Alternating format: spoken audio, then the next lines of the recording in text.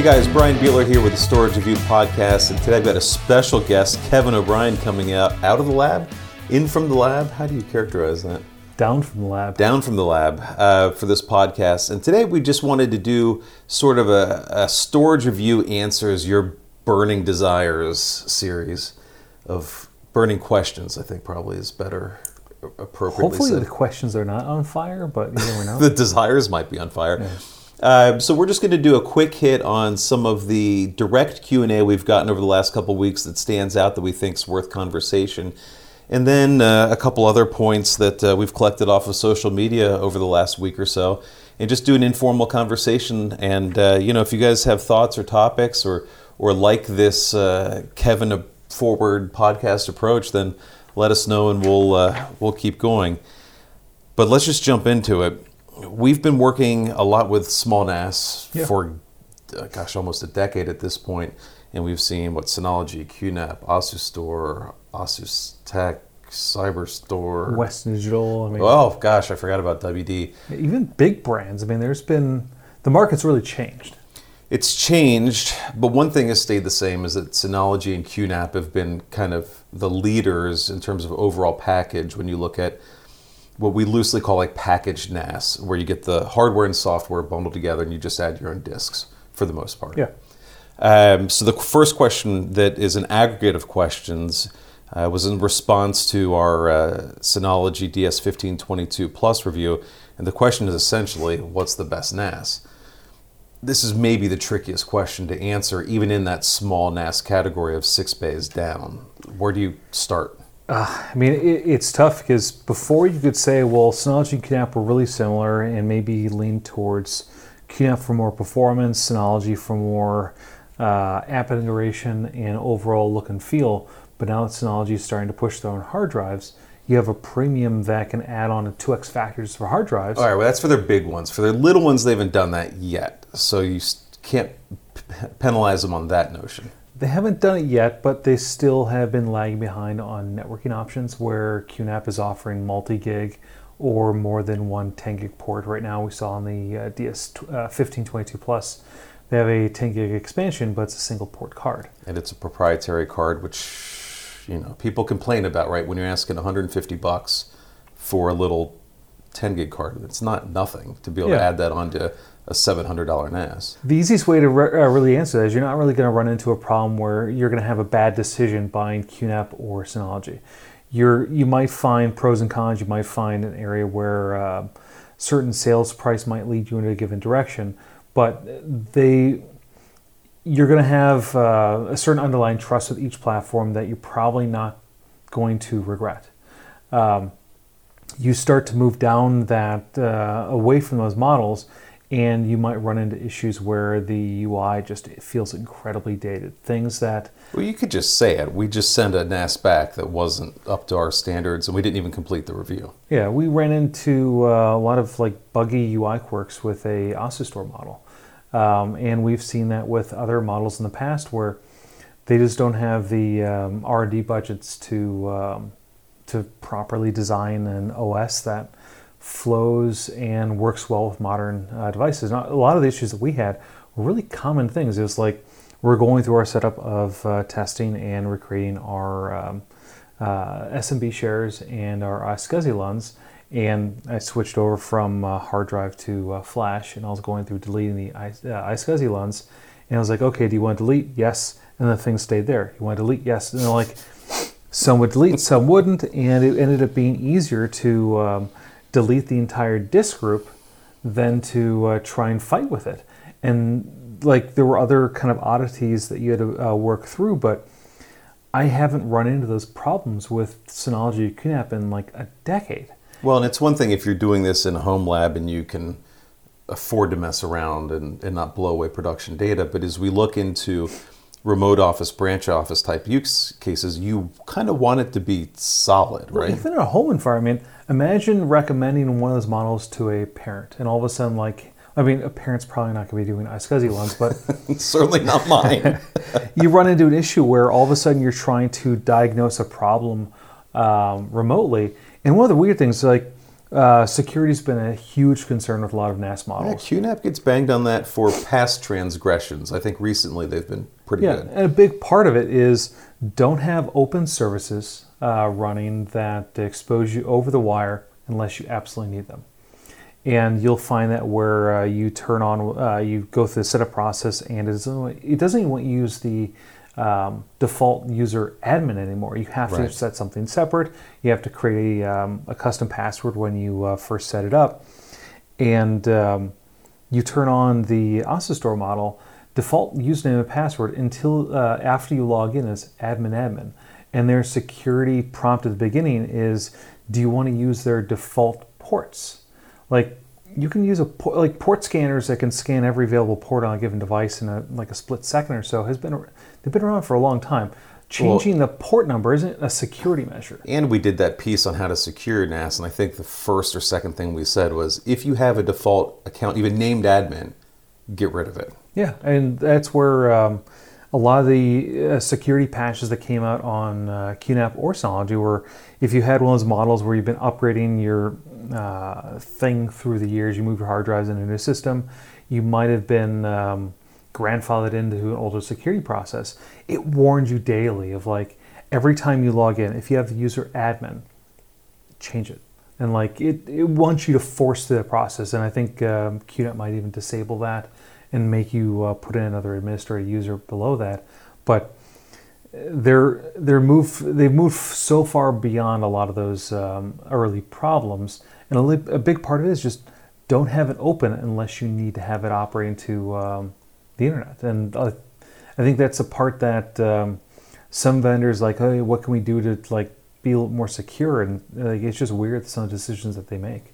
So we've done 6 minutes riffing on the best small NAS, but I think what it comes down to is that basically we're focusing on Synology and QNAP because we've had the best experience with them really over the last decade, right? Yeah, and a lot of it comes down to what models could I recommend to friends and family or readers and say, you deploy this, you're not going to run into problems. And I've been around the QNAP and Synology ecosystem long enough where either one, outside of maybe going for a one-bay model that's severely underpowered for a specific use case, you're not going to find massive problems. You go to other models, and even we've seen with certain large vendors like WD, they enter the space and then leave. Yeah, and you're left with certain models where if it's up and running, you're left with security flaws that you either disconnect entirely from the internet or you move on to something else. Right. So that's a good point. So Synology and QNAP aren't going anywhere unless they were to conceivably go under, because it is their only product, right? So they've got to keep going. At a real high level, from my view, I like QNAP for hardware innovation. They're doing a lot with NVMe. They're doing multi-gig, as you said. They're less apt to make you take away something to get something. So we've seen a lot of times in small NAS where if you want SSD caching, it's on a card. And if it's on a card, there's one slot. You can either have 10 gig or caching, but not both. And we're still seeing that with models today. QNAP's got a lot of innovation in software. It's just different, a little bit different than DSM. On the Synology side, we like their DSM. Their virtualization station is great. They've got security stuff. They've got surveillance stuff that we use here.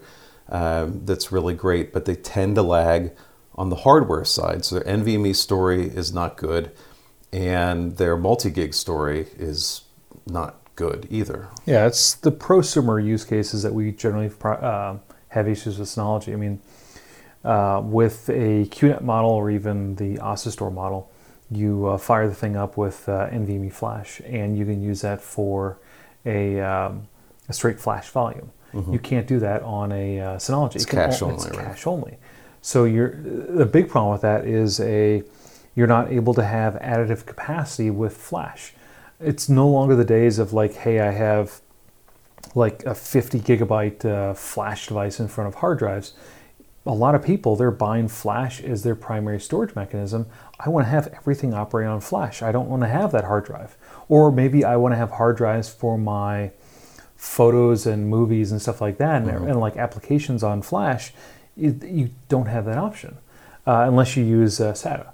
You can't do that with NVMe. So there's some areas there where I think Synology could really improve those items, and then you run into the thing of like, well, why don't you want to support multi-gig, or why do we have models that are premium models that just have 1 gig by default? Mm-hmm. It's just kind of odd decisions. All right, so it depends on what you want and how advanced you are, right? Because we like QNAP and Synology for the package stuff. If you're fancy and want to roll your own and have full features functionality, then TrueNAS probably is the better way to go. All right, we spent a lot of time making videos about caddies in the last week or so. One of our, I can't use the username, one of our TikTok followers was more or less just, why don't servers add an eject button and get off the caddy system? Caddies, everyone hates caddies. All the replies in those videos were caddies suck, caddies suck, caddies suck. I think, well, a big part of it is you have, if you look at some of our older enterprise hardware, you'll find a particular OEM that will make all the given models, and if you don't have that front cover on, you could probably have like-for-like similarities and use the same caddy in a lot of systems. But most vendors, their chassis aren't made with a standard size. You'll have some vendors that will fit 24 2.5-inch hard drives or SSDs on the front. Some will go 25. The heights will be just a little bit different. There's a big mix of how vendors will operate hardware, and then you go into a large-scale enterprise, and the difference between SATA and SAS could be you have a 1-inch long interposer that fits in front of that helps the thing communicate for dual channel across multiple controllers, maybe with a SATA device, that you wouldn't necessarily find with server.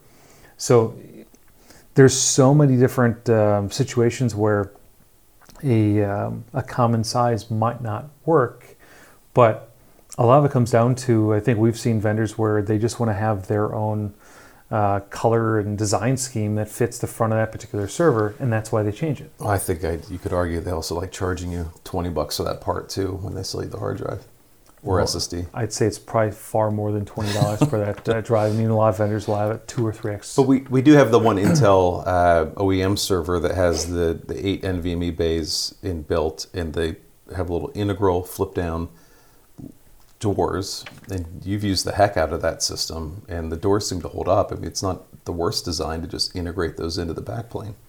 Yeah, I mean, that design I think works well, although you probably have in that system, it's an Intel branded system. Mm-hmm. They probably don't care what drives you're using because they touch SATA and NVMe, and as long as it's 15 mil though. Have you tried to put any of the 7 mil drives in there? Well, they have a little adapter for that. It's kind of like a little cage that clips onto it that gives a little more space to fit into it. But They probably don't care what goes into it because they don't make hard drives. Like they just don't worry about that, I think.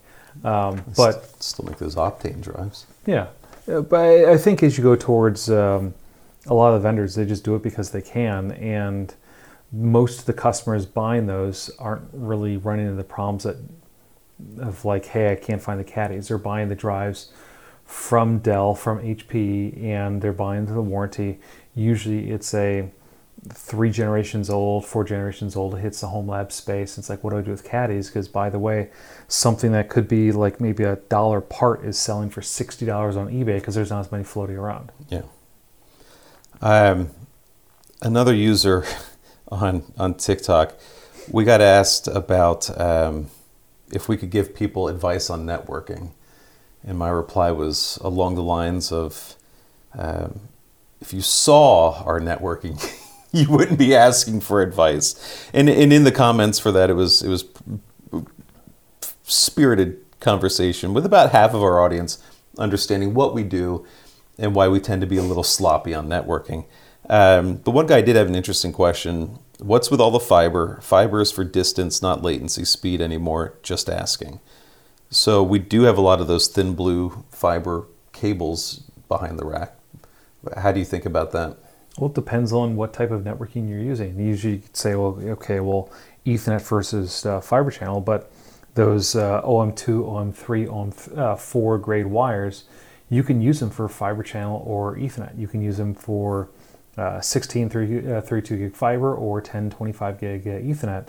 And a big part, if you're running 100 different cables, the loom diameter on short reach copper is going to be a heck of a lot. Cable bundle at that point, right? Yeah, and for enterprise switching in general, a lot of it comes down to where the cost is coming into the ecosystem. If you're running Cat 6 or Cat 7, your little port module interface guy is on the switch and on your networking card, and you're paying for that cost there, maybe not in the cable. For an enterprise switch, you're probably paying for it in the transceiver on either side, or if you have short reach copper, it's that transceiver built into the cord itself. So it depends on how you're leveraging it. But I mean, it's going to come down to how things are deployed in a given environment.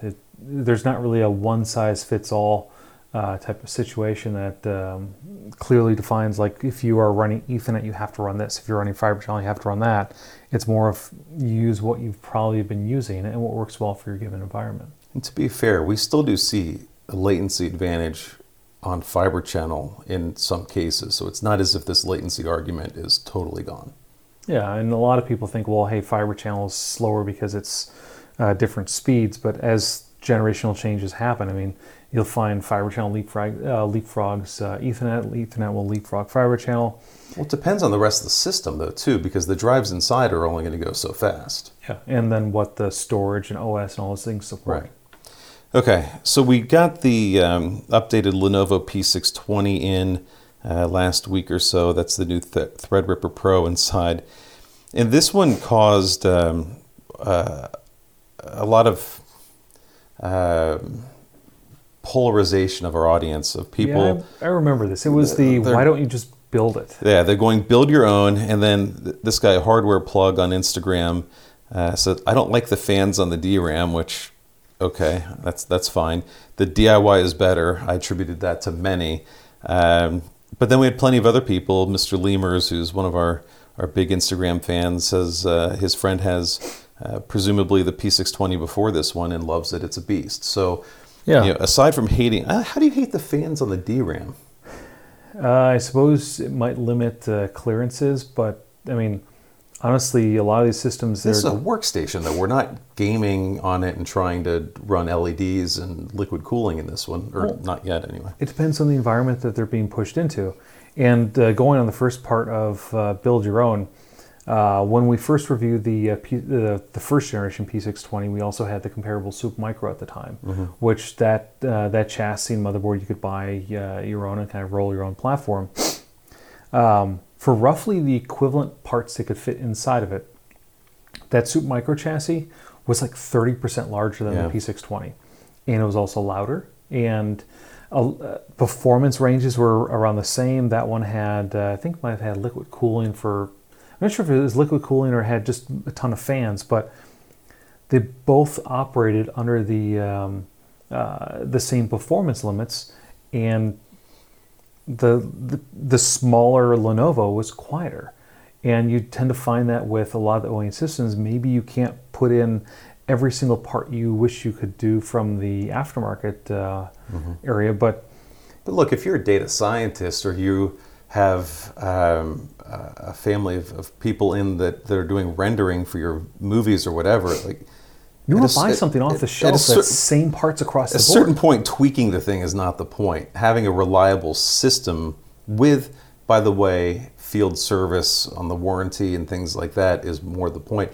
And plus, I mean, you talked about the efficiency of the system. Just the power supply on that P620, the way you just chunk the handle and pick it up and it's gone. Like, if that power supply was to fail, that change is 32 seconds to pop the lid and pop that and drop the new one, restart. Yeah, any of our models that we've built our own, if you have a power supply that fails, if it's not modular, you're trying to like untangle all those wires and disconnect them. And even if it is modular, though, you still have to take off the side panel, probably both, unscrew it, yank it out, decable at the same time. And hope it's the same model, because if it's not, the little connectors could vary slightly.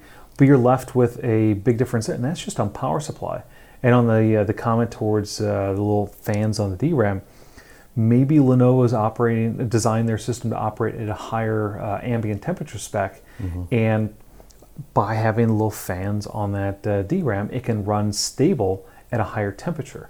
Well, either way, though, I mean, you're talking about a workstation audience where if they're dropping 20 grand on a system, they want a fully supported system that they know is going to be operational for those workloads. Yeah, by the way, AMD specifically sells those CPUs only to OEMs. You can't build it yourself unless you find a gray market. Yes, and that is even $10,000 or $11,000 CPU at that point. Yeah, it's a lot of risk to build your own too, by the way, with no warranty and be dropping in gray market parts that are that expensive. Yeah. We've started to have conversations come up a little bit about the ME5. Somebody was asking about if they could roll their own, or how do you start to roll your own dual controller, sort of enterprise type storage. And you and I have separately been having the conversation about drive cost in servers. So when you go through Dell.com or whatever, and I think a lot of it was around how Micron just recently launched a new enterprise SATA drive. And I was saying, man, it really feels like SATA's down to like M.2, at least in the US, for servers. Yeah, I'm not sure if this was a thing where some people didn't really follow the market as closely as soon as like COVID hit, but like you have this 2 to 3 year gap where everyone's thinking, well, NVMe is the premier, fastest product. It has to be the most expensive. And we've even had questions come up of like NVMe versus SAS, and I knew there was a difference there, but I started looking towards NVMe and SATA, and for the exact same capacity points, SATA and SAS are twice the cost of NVMe, even for the same like single drive write per day or multi-drive write per day. Those drives, because they don't have as much competition anymore, they're effectively double the cost. You're paying them premium to have a slower product. A premium for SATA is scary. So if you're out there configuring systems, hopefully you're working with someone that will help coach you a little bit better. But if you're configuring these servers, NVMe is not to be feared. It's not scary. It's not new at this point. It's definitely what systems should be based on. Yeah, and you're going to get a heck of a lot higher performance profile of really any enterprise NVMe drive over any SATA enterprise drive. So there was another thing around ME5 that I'll paraphrase a little bit. The question was basically around thinking about storage at branch offices and trying to figure out what to do there. And actually we started at NAS because that's a pretty common answer, but for larger groups, so maybe not a group of 5 or 10 accountants, but maybe a couple hundred, or a big law office where you need storage that's more available. So you want to go to something that's HA, something that's a little bit more robust. What does that market look like to you in the sort of lower end of the SMB scale? This market's been interesting, and actually I think the turning point was a number of years ago when Synology came out with their first dual controller NAS. At the same time, I think it was VNXE 3200 or something. Oh, yeah. Old EMC. Yeah, and then there was like the SE 5020 from Dell, while they're still separate companies.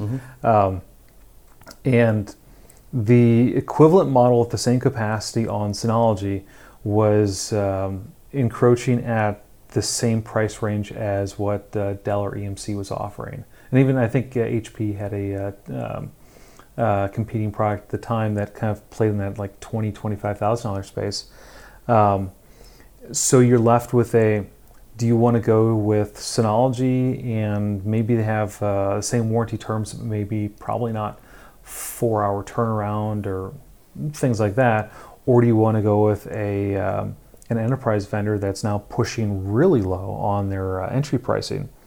And we still see that. So as we're talking about like, hey, we've seen Synology and QNAP really mature on their NAS side, we've still seen this pressure at that 20,000 mark where they're trying to push up at the same time as a Dell or a NetApp are pushing down in that price spectrum.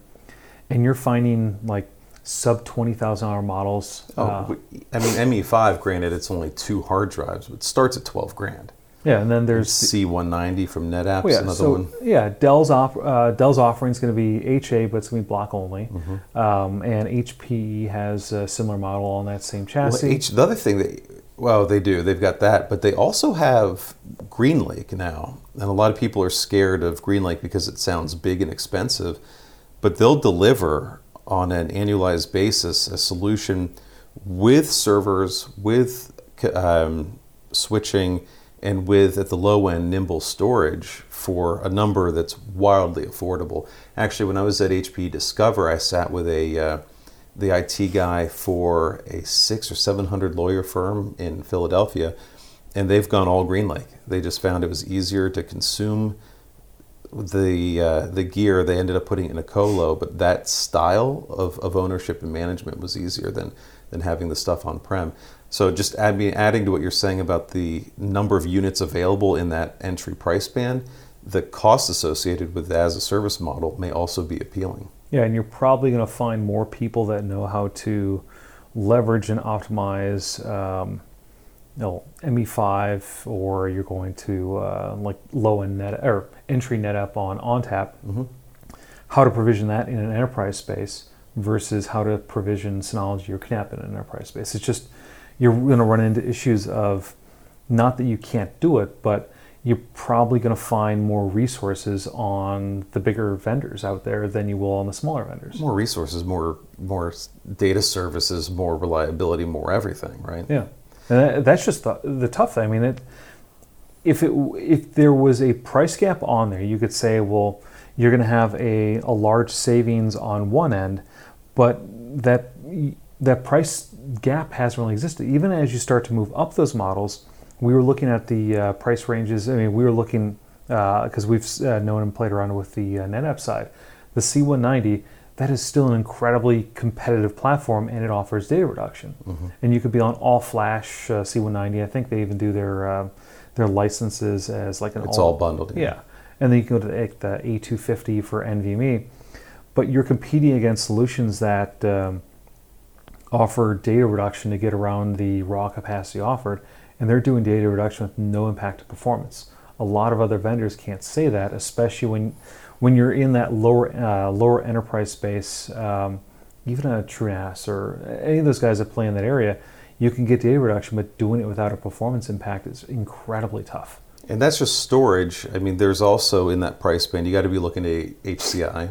So Azure Stack's a player there through Daton or other resellers. vSAN's potentially, depending on budget, a player there. We had a call with these Verge.io guys, which were somewhat new to us. There's a lot of software-defined guys out there that are interesting. So once you start, in my mind, once you start looking at a total spend for storage that's over about 10 grand, maybe 10 to 15, that's really when you need to be seriously thinking about these enterprise-grade solutions that will bring you much more reliability, stability, and capability in that package versus continuing to scale up through the NAS investment. Yeah. Okay. Last question. This one's from me. Why are there so many batteries in the office and portable power station reviews on the website? So I love power, I love batteries. And the portable power stations have been popping up in the market. I think some of it might just be the cost of lithium-ion cells has dropped enough that you can start putting them in more things, and it's not as expensive as it once used to be. But right now, I mean, you have power grid issues in Texas. You have power grid issues in California. Like, the items are coming up more often, and a lot of these power station devices, which are generally geared towards someone that might live off-grid or operate out of a RV or something like that. Van down by the river. Yeah. That's not always the case with these, and the capabilities of a lot of these more premier units are really impressive. You have EcoFlow and others where you can operate the thing as a UPS, and you can have your IT services kind of flow through it. And if you're in an area that, let's say your power grid goes down, okay, your lights and stuff go off, maybe you want to keep your POS system up and running, these batteries can do that. And they have, a lot of them have a much more affordable price point than where you'd find a traditional UPS. And well, that's a good point. Like here, I mean, we've got a bunch of stuff, so we can keep working by candlelight if we need. But if you're a small retailer or even a large retailer, maybe you've got infrastructure, but rather than to tell your customers you can't shop during, because we've had some summer storm that's taken the power out, being able to keep at least your POS online and your core system so you can check people out is relevant. Yeah, and maybe your camper isn't a camper, but it's a food truck, and you're operating remotely anyways, and now you operate in a state that is starting to push you away from running generators or something like that. You're more reliant on batteries. Mm-hmm. And this is an area where I think we're starting to see a lot of competitors. I mean, the amount of outreach we have on companies that just want to look at the different products, and everyone's been focusing on things, and some will focus on small scale going up, others will primarily position themselves on like really large solutions that could power the bulk of an office or house as their entry offering. All of these different models are kind of positioned towards the home or off grid, but the use cases on them for a small office or an IT environment is just kind of interesting to us, because it's a lot of power. It keeps your systems up and running, and you probably have more budget available to, like, hey, every hour I'm down, I'm missing out on this amount of sales. It makes business sense to invest in one of these things. Sure. You don't have comparable models from Eaton, Schneider Electric, any of the They haven't traditional. gone that far small in their scale. Well, yeah, I mean, and a lot of theirs aren't really designed to operate where you can turn them on if it's not connected to power. That's not its primary use case. Mm-hmm. These, with the other vendors, is, and you're finding more remote type, especially with edge offerings expanding now. There's a lot of these use cases, so we're dabbling in this space, trying to see what makes sense. Some vendors definitely have a much stronger engineering background than others. And I think that's one of the cool things that we've seen going through our little models of like scaling up from really small things now onto larger ones. We're seeing how they can play more into a traditional IT model versus just hey, I need to spin up some notebooks and stuff off like in the woods somewhere on site. Now it's really can I operate remotely with limited spotty power connection. Mm-hmm. You can do that now, and that's kind of where we're focusing on these power things as they come. And for a couple hours too. It's not just 8 to 10 minutes of hold up anymore. Well, and that's where I think this gets really impressive on the battery, like the density of these batteries. You have certain models where our big 12 kilowatt models in the lab right now. I think moderately loaded, they'll give maybe 15 to 30 minutes of runtime. You scale that down on the lithium ion side, and you have things where you're moderately loading them and they have like 3-4 hours of runtime. Right. Or those models that like, hey, you can charge your Tesla or your electric car off of them. I mean, there's just a lot of crazy things that these guys are doing, and the engineering that's going into them that we just haven't seen on the UPS space, because one's more here it fits in a data center, and this is more of a here's it fitting into a more modern changing world. All right, well, there's the battery question. So if you like this format, let us know. We'll keep it up. If we don't hear from you, then we'll just quietly shoot this thing in the back of the barn. But we're always open to your questions. We try to answer seriously every single question we can on social media. You can also hit us at info@storagereview.com to submit your very own question, and we'll be happy to help. Thanks for tuning in.